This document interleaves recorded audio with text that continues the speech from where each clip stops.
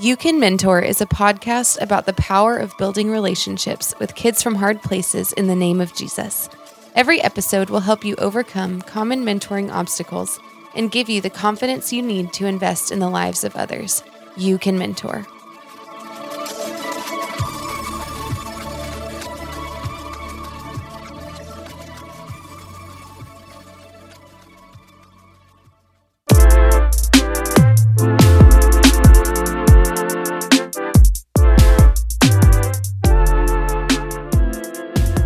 Welcome back to the You Can Mentor podcast. My name is Steven, and I'm here with a special guest today. His name is Nate Hill from Tyler, Texas. He's the area director of Young Life. How you doing, Nate? Man, I'm doing great. And thanks for having me. I'm excited to be with y'all today. Nate, you started your own podcast recently. How about you share with our listeners what you're up to? Man, well, yeah, we have a podcast. Lately, it's been my wife and I together, just tackling some difficult subjects, some things that, people shy away from time to time. But it's called A Voice to the World, because I believe that's what we've been called to be, is a voice to this world.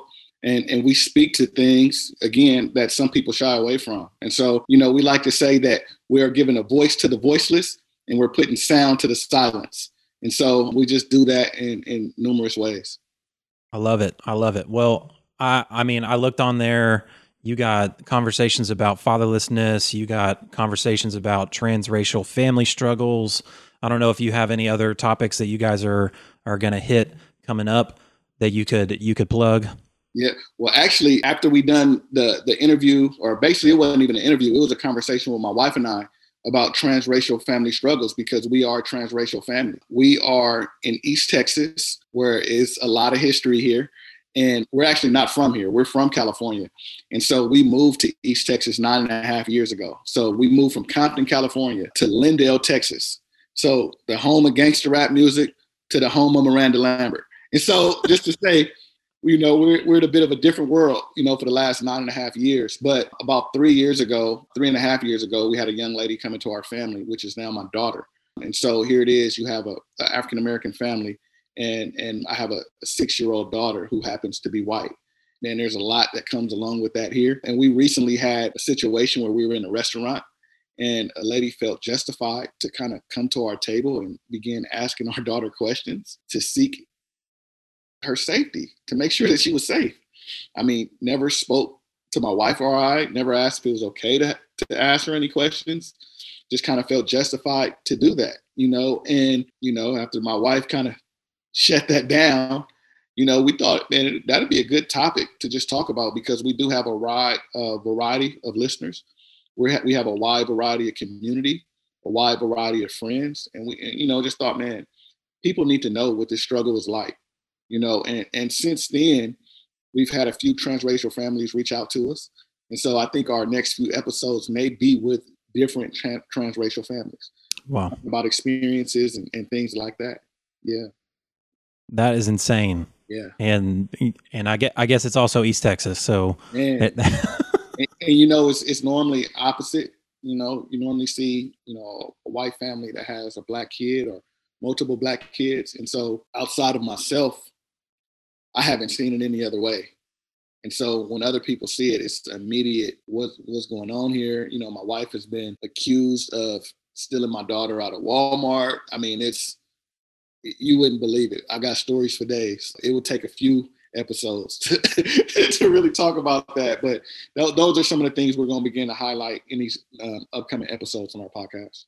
That's awesome. A Voice to the World, Nate Hill. Y'all look it up. And your background, you just told me before this call that you are the OG Mentoring Alliance. Like, you were a part of the conversation of making it into the Mentoring Alliance. Tell us about that.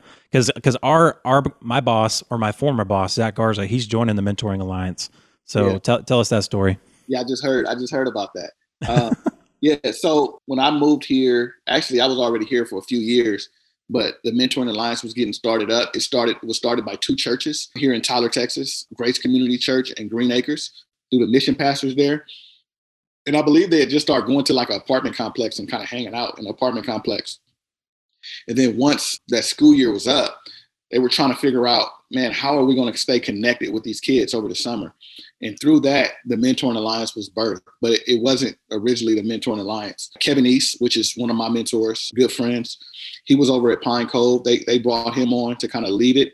And it was originally under the Boys and Girls Club. And so at one point, Tyler, Texas had the only Christ-centered Boys and Girls Club in the world. And so through that, there was some, little pushback, and so, it began to begin a thing of, how can we actually have an umbrella ministry that allows the Boys and Girls Club to go under it. And so that's kind of how the Mentoring Alliance was birthed. And so I remember sitting in the rooms, we were trying to come up with names, and it was some crazy names. You're writing on the board and trying to. What other names were on the list? You know what? It was so many, I can't even remember. But I do remember some of those names kind of being off the wall. I mean, it's just like churches these days getting named. They're like Elevate. I don't know. If you run an organization called Elevate out there, I'm not throwing shade, but they're just some weird names. Yeah, I mean, so yeah, it was that whole process. But Kevin, I believe, is very strategic, and he's very smart. And so just his understanding of ways to do things, the Mentoring Alliance was birthed. And so, I mean, they're doing great things in the community. We still serve in the same community. I'm still connected to a lot of people that work there. Actually, some students that came from my ministry is actually graduating out and actually going to work for them this summer. And so, yeah, it's a great bridge between one another, right, in this community.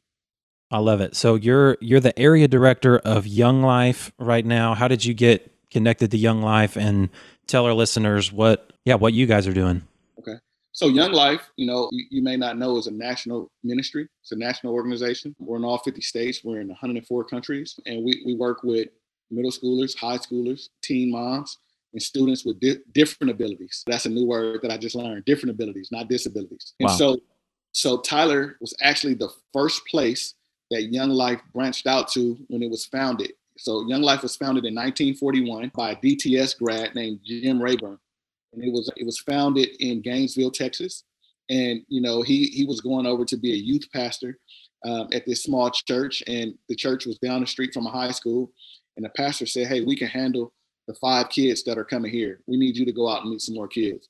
And so he started showing up at the local high school, showing up to the football practices and different things like that, and just began to build relationships. And out of that, Young Life was birthed. And so Tyler was the first place that Young Life branched out to in 1942. And so we actually have the longest consistent running Young Life club in the world. 8 years of ministry right here in Tyler, Texas. And so you said 30 years? 78. 78? What? 8 years, yeah. We have the longest running Young Life in the world. Wow. Yeah. And so I came on as a volunteer, and I was, I saw a bunch of kids. We had just started kind of inner city ministry. It took about a 40-year hiatus, actually, from the inner city of Tyler, which is North Tyler. And so once that ministry got back started, I became a volunteer, and then, quickly came on staff.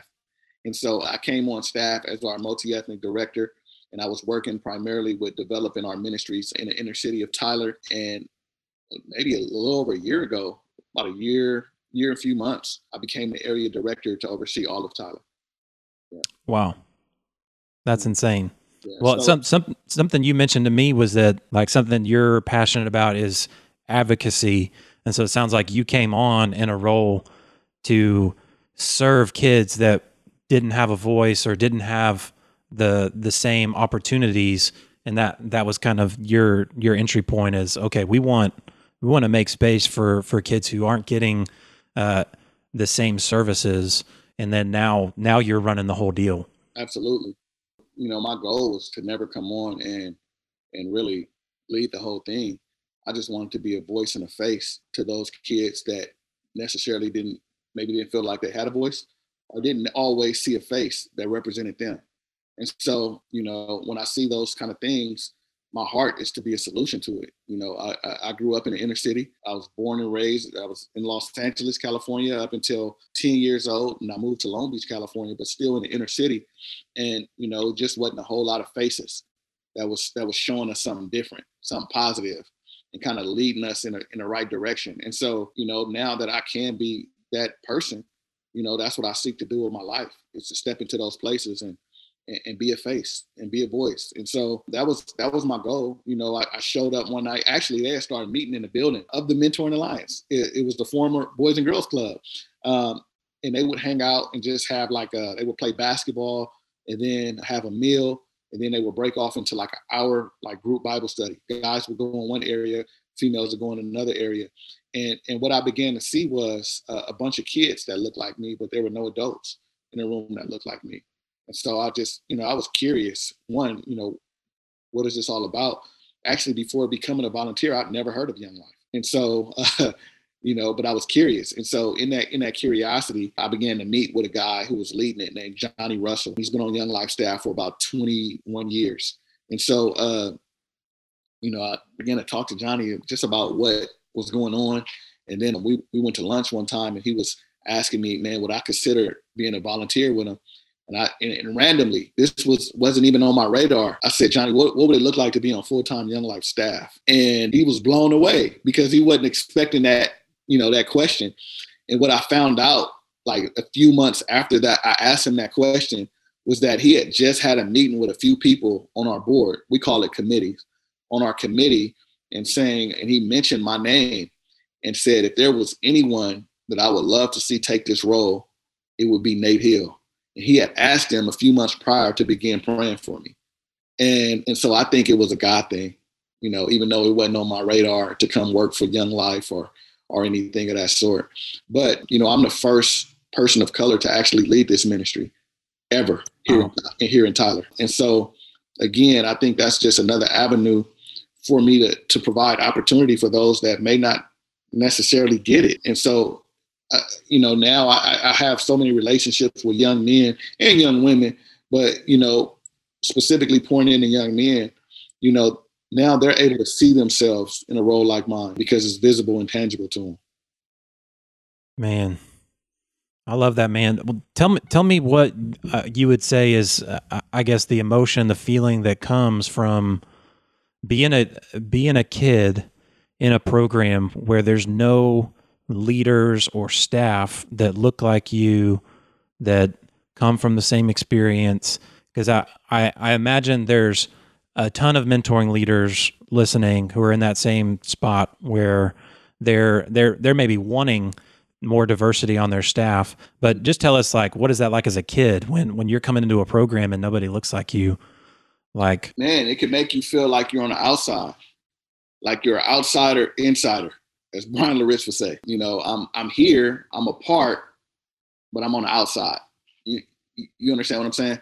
Like, so, but, I still would say if a mentor is in that position where they're mentoring a kid that may not look like them or come from where they come from, I would still say show up as yourself. Don't try to be anything other than yourself and how you were created, because God will use that as well.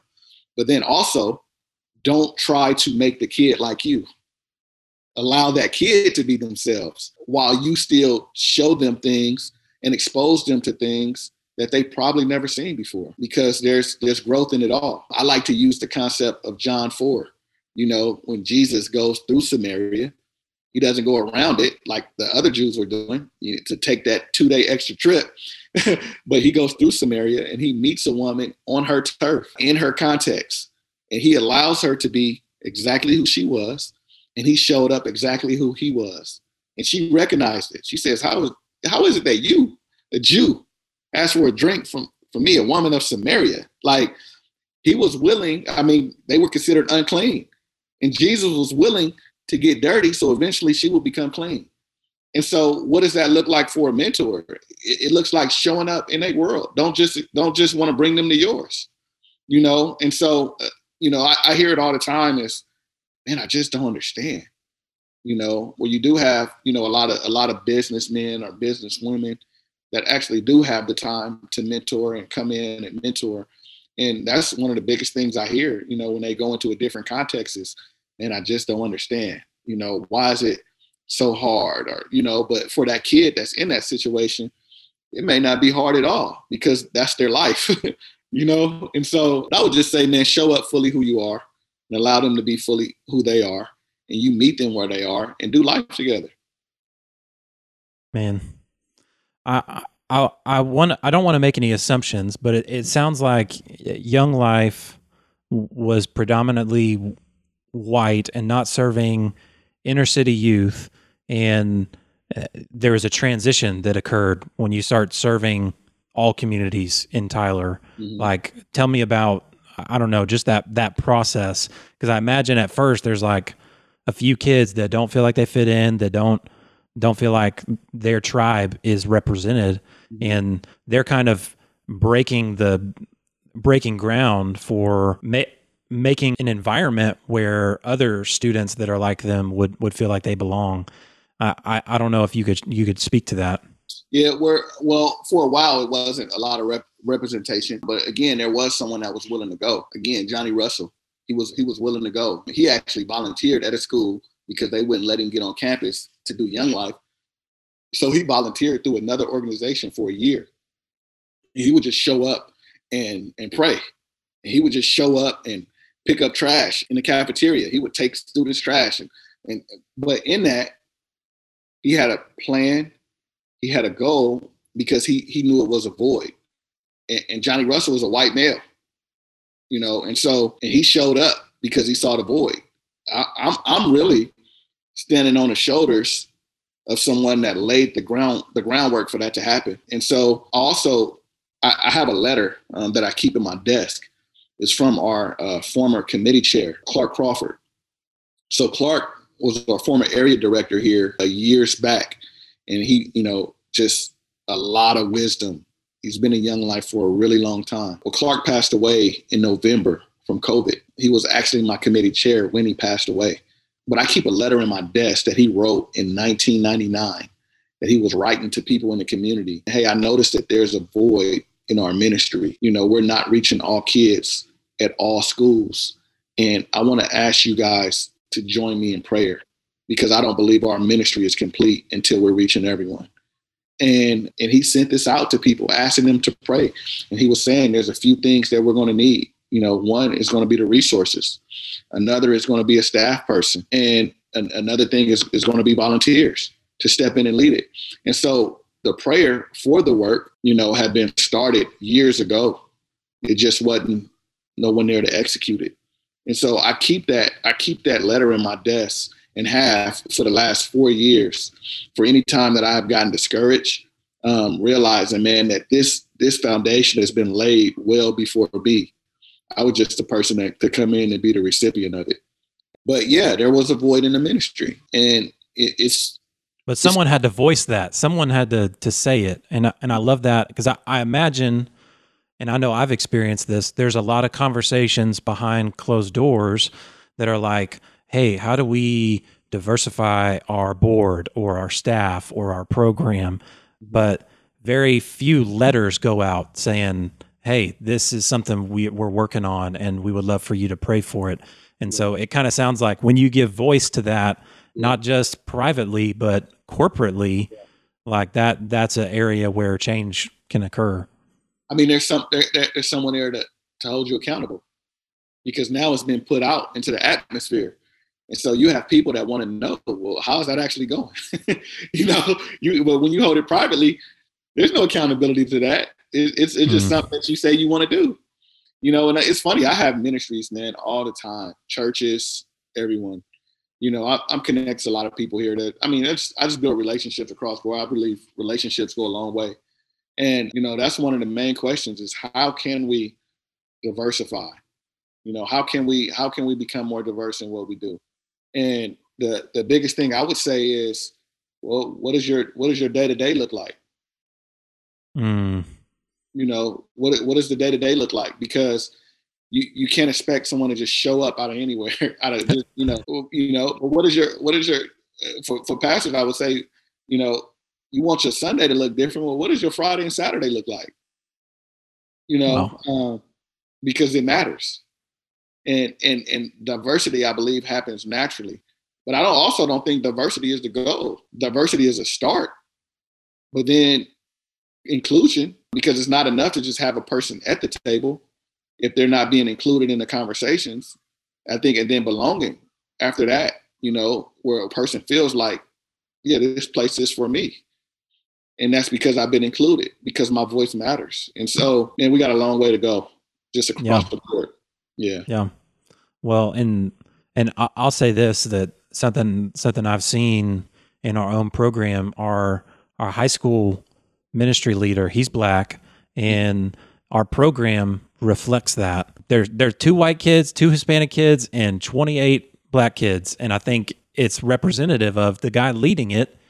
Like, the kids relate with him just naturally. Mm-hmm. Like, he meets with them at a different place than I'll ever be able to. And because of that, just natural experience. And I think also just developmentally for kids growing up, they're trying to figure out who they are.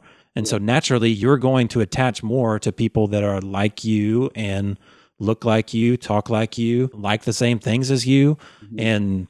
And so I think that's been a wake-up call for us in recognizing just what you said. Representation really does matter in youth ministry, because kids are naturally drawn in different ways that maybe later on in life, the idea of connecting with someone from different backgrounds is more palatable. But when you're just trying to figure out your own identity, you're just naturally going to be drawn to people from the same experience. Mm-hmm. And I've been challenged by that. And now that I'm stepping into this executive director role within our program, mm-hmm. I do want to become more vocal of how do we make our program at every level look like the community that we serve. And that has to happen at every level. It can't just be, we want more Hispanic kids. Like, it's like, no, we need more Hispanic coaches. We need more Hispanic board members. And like, it has to be reflective of the community. So, and I think it's a hard work, but it's definitely a work that's worth it. And I think, I'm figuring that out right now as well. As someone of color, coming into a majority white ministry, is how do I at every level make sure that it's inclusive, starting at our board level and then flowing down. And so, one thing I had to wrap my mind around, the first few months coming into this role, is not just hanging out in North Tyler where I'm comfortable, but when I became the area director, I became the area director of the area of all of Tyler. Tyler, yeah. And I'm showing up in our suburban area. I'm showing up to where the kids are that don't look like me, that have even been apart for years.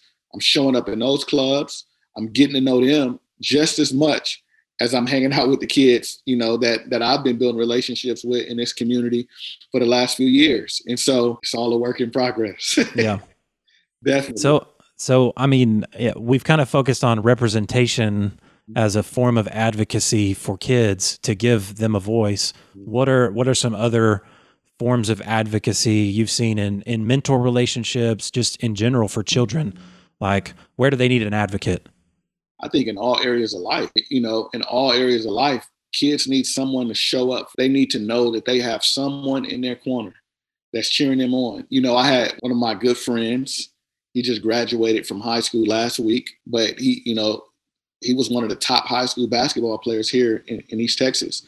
In the last few months, began to just get in some trouble and just go downhill because of some situations just piled up one after another, and just a lot of pent up anger and aggression. And it began to come out. And it was to a point where he didn't know if he was going to graduate, and he found out he was going to graduate literally the week of graduation. But, he called me in tears, just excited, like I just got the word that I'm graduating. And I just let him know, man, how proud of him I was. And, he's like, man, I got your ticket. I need you to be there. And I wouldn't miss it. It's an honor to sit in the stands and cheer you on. And so I think that's what kids need. They just need someone to sit in the stands and cheer them on. They need to know that they have someone there rooting for them. And so that's when I look at advocacy, that's what I think it is. It's you cheering a kid on in every area of their life, and whether it's the area that you agree with or the ones that you don't, And so I think we've been positioned to in Young Life, we use the language called earning the right to be heard. We don't just expect kids to come to us. We actually show up where they are. And so you see Young Life leaders on campus. You see us in the lunchrooms. You see us at the basketball games, the volleyball games, the tennis matches, the golf tournaments. Wherever kids are is where we're at. And so we're showing up in their world constantly, and we're earning that right. And so when we do speak, it's spoken from a place of someone that has earned the trust of a kid. And so we do that by constantly showing up. And so I believe when you do that, that just speaks. It speaks to a kid that they're for me. And I have so many relationships with students that don't even come to Young Life. You know, they don't come to Young Life events. Maybe they came at one point and don't come now, or just never came. Just someone I met and began to build relationships with. And it's not for the organization. It's for the relationship, because us as carriers of Christ, you know, as Christ representatives in his world, it's never about the organization, but it's about the soul and about the life transformation that happens through relationship. And so, you know, when you approach a relationship like that, there's a lot of longevity that can happen. Yeah. Well, and if you're a mentoring organization listening, maybe that should change your metrics of not just tracking attendance, but like thinking about how many relationships have you built? How many kids have you been engaging, getting in their life? They're not coming to group, but you're building relationship and trust. Like that should be where you focus. Like how many kids have you gone deep with? Yeah. And I think that would probably change the way we look at the metrics of our organizations. Is like, we're not just focused on how many kids are showing up. Stevie, you know what I found is that sometimes numbers do lie. Sometimes numbers do lie. They don't always tell the impact, because you may not have 100 or 200 kids showing up consistently that's being a part of whatever programmatic deal that you have going on, but you may have those 3 kids that you went deep with and you were very intentional with, that have now met Christ and are walking with Jesus and reaching their friends. Yeah. You can't put a metric on that.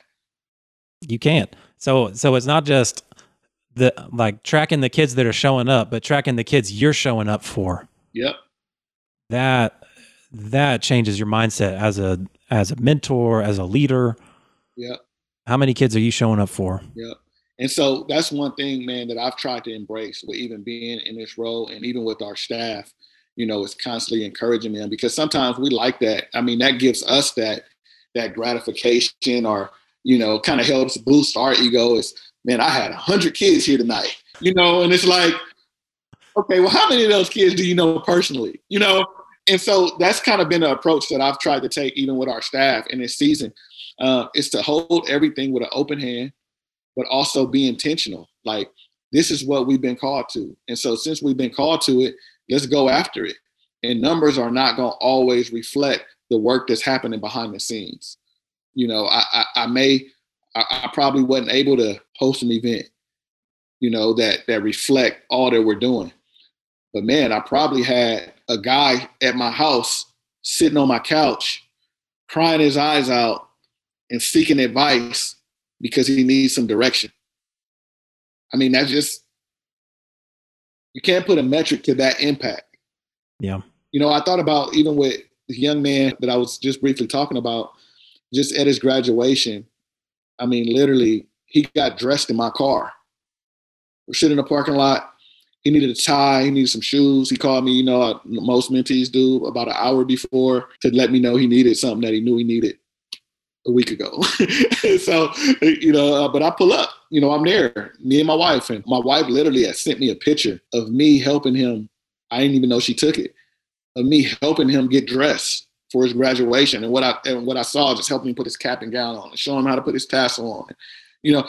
But for me, that was reflective of walking with them to the end.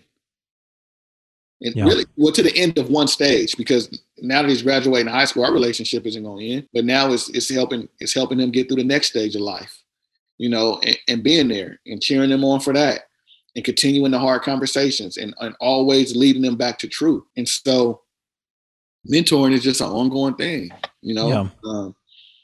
Sometimes kids outgrow the program. You know, I don't know if you guys have like that age limit where a kid kind of graduates out, but at the end of the day, the relationship is for life. It's not for the age of the program, you know. Wow. So It's good, man. My mentee, he's graduating high school, and I'm challenged just by this conversation because I know he's graduating on Sunday. He's walking, and I already made plans to go to Houston. And I'm like, dude, I got to be there. I got to come back. Not just because I'm feeling this pressure, but like this is a formational moment. And I was talking to his mom yesterday, and she was having a hard time just because he's planning to go to a HBCU in Oklahoma. Actually, the only HBCU in Oklahoma, Langston. Wow. So my best friend, he's about to be at my house in about 3 hours. He's a Langston alumni. Okay. Yeah. Maybe that's what I need to connect because he's in Oklahoma all the time. He's actually just coming from Oklahoma right now. Please, let's make the connection. But my grandma lives like 10 minutes from there. And so I'm excited about anytime I'm going to see her, I can go see him.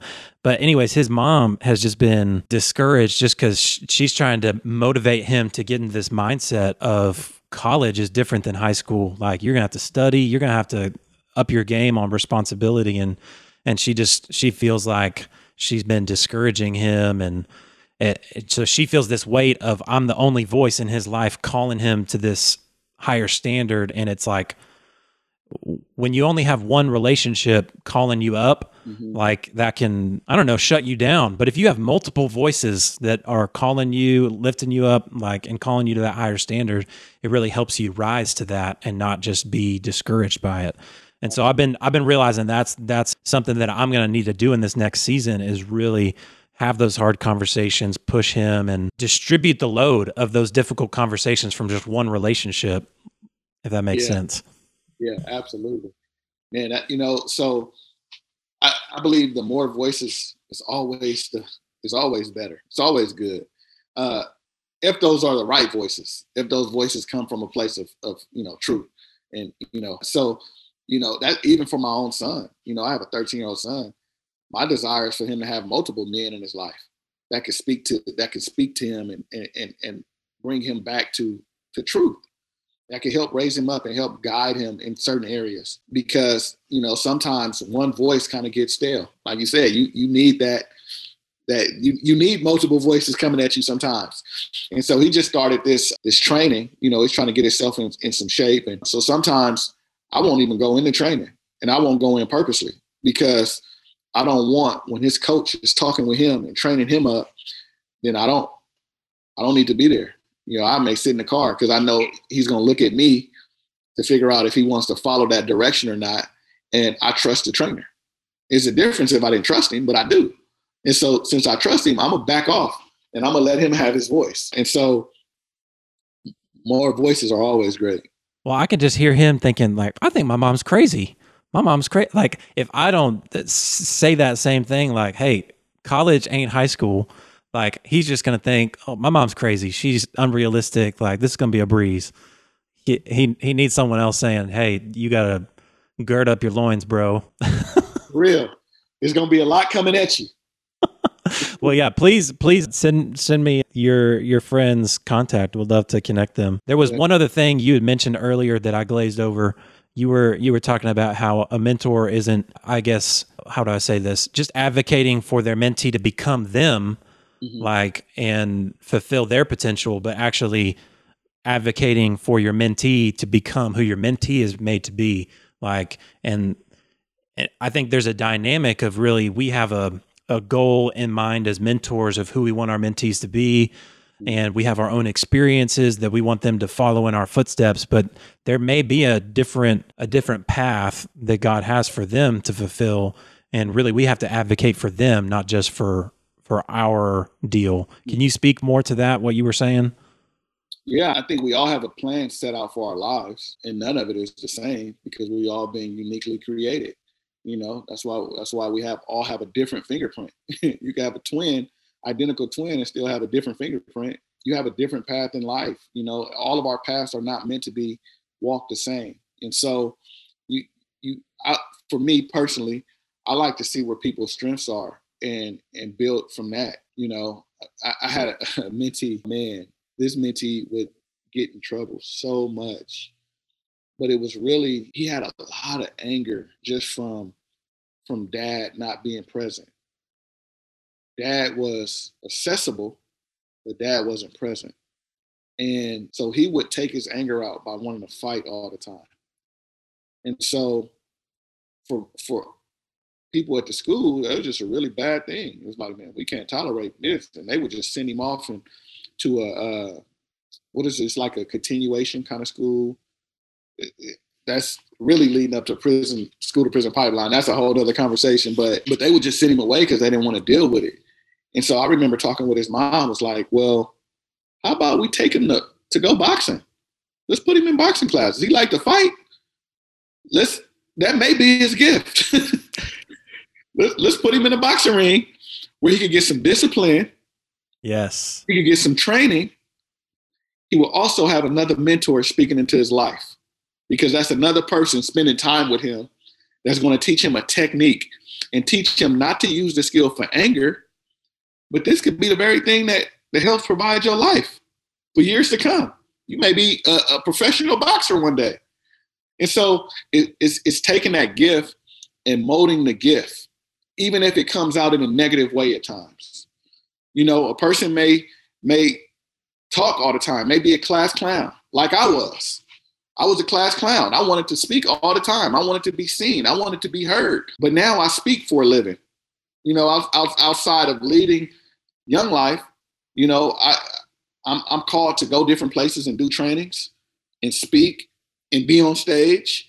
And who knew that was my gift, even when it was coming out in a negative way? And so a lot of times what we see is not always a bad thing, even though it comes out sometimes in a negative way. But it's also something that can be molded. And so, yeah, like I want my son, like there's certain books I read, and sometimes I push him on my son. He's 13. He's National Junior Honor Society, straight A student.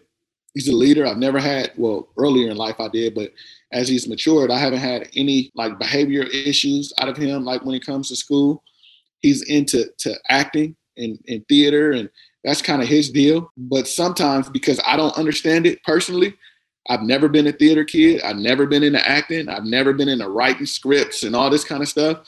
And so sometimes I push on him, and I have to recognize it, what I desire. You know, do I desire you to sit at the table and write a full movie script at 13 years old? Nah, I desire you to go outside and do something physical. Why? Because that's what I know. Mm-hmm. So, but that don't mean that's what's best for him, you know? And so I have to find ways to connect with where he is. Okay, great, man, let's go. When we're out of town, we're going to visit, you know, our parents in Atlanta. All right, let's make time to go visit Tyler Perry Studios.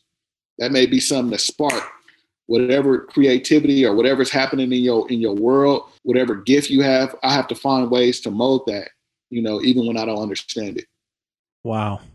That's so good. That is so good, Nate. Because that's a mentor who's humble enough to de-center themselves and actually center the child and say, hey, I'm seeing these things. Like you said, giving sound to the silence. Mm-hmm. Like that's not just areas of injustice. That's also untapped assets that a kid may have that no one else has spoken to and encouraged. Like that is so good, man. Yeah. Nate. I believe, man, as mentors, that's what we've been called to. And it's not going to always be easy. There are plenty of times we want to throw in the towel because we don't understand, or it's frustrating, or even at times we hit a ceiling in that relationship where we feel like we're being blown off. But I promise you, man, these relationships matter.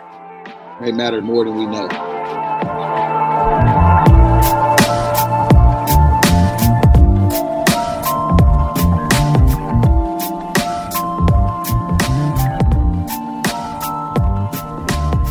So good. That is Nate Hill. He is the Young Life Area Director in Tyler, Texas. He is the OG Mentoring Alliance, the man that matched Kilton McCracken to a mentee, who's now leading the mentoring program at the Mentoring Alliance. You're the real deal, Nate. I'm looking forward to connecting more in the future. Your deal, A Voice to the World, people can look that up, how else can people connect? They can find me on Facebook, just under Nate Hill. It may say Long Beach, California, and not Tyler, Texas, because that's but yeah, you can find me on Facebook. Or, I mean, if you want to connect with me, you can email me, mr.natehilljr@gmail.com. You know, I love to speak. I love to connect. I love to train. I love to equip. And I just love to do life with people. And so feel free to reach out to me. So good. We'll put all that information in the show notes. Thank you so much, man, for jumping on the podcast. And thank y'all for having me. It was good.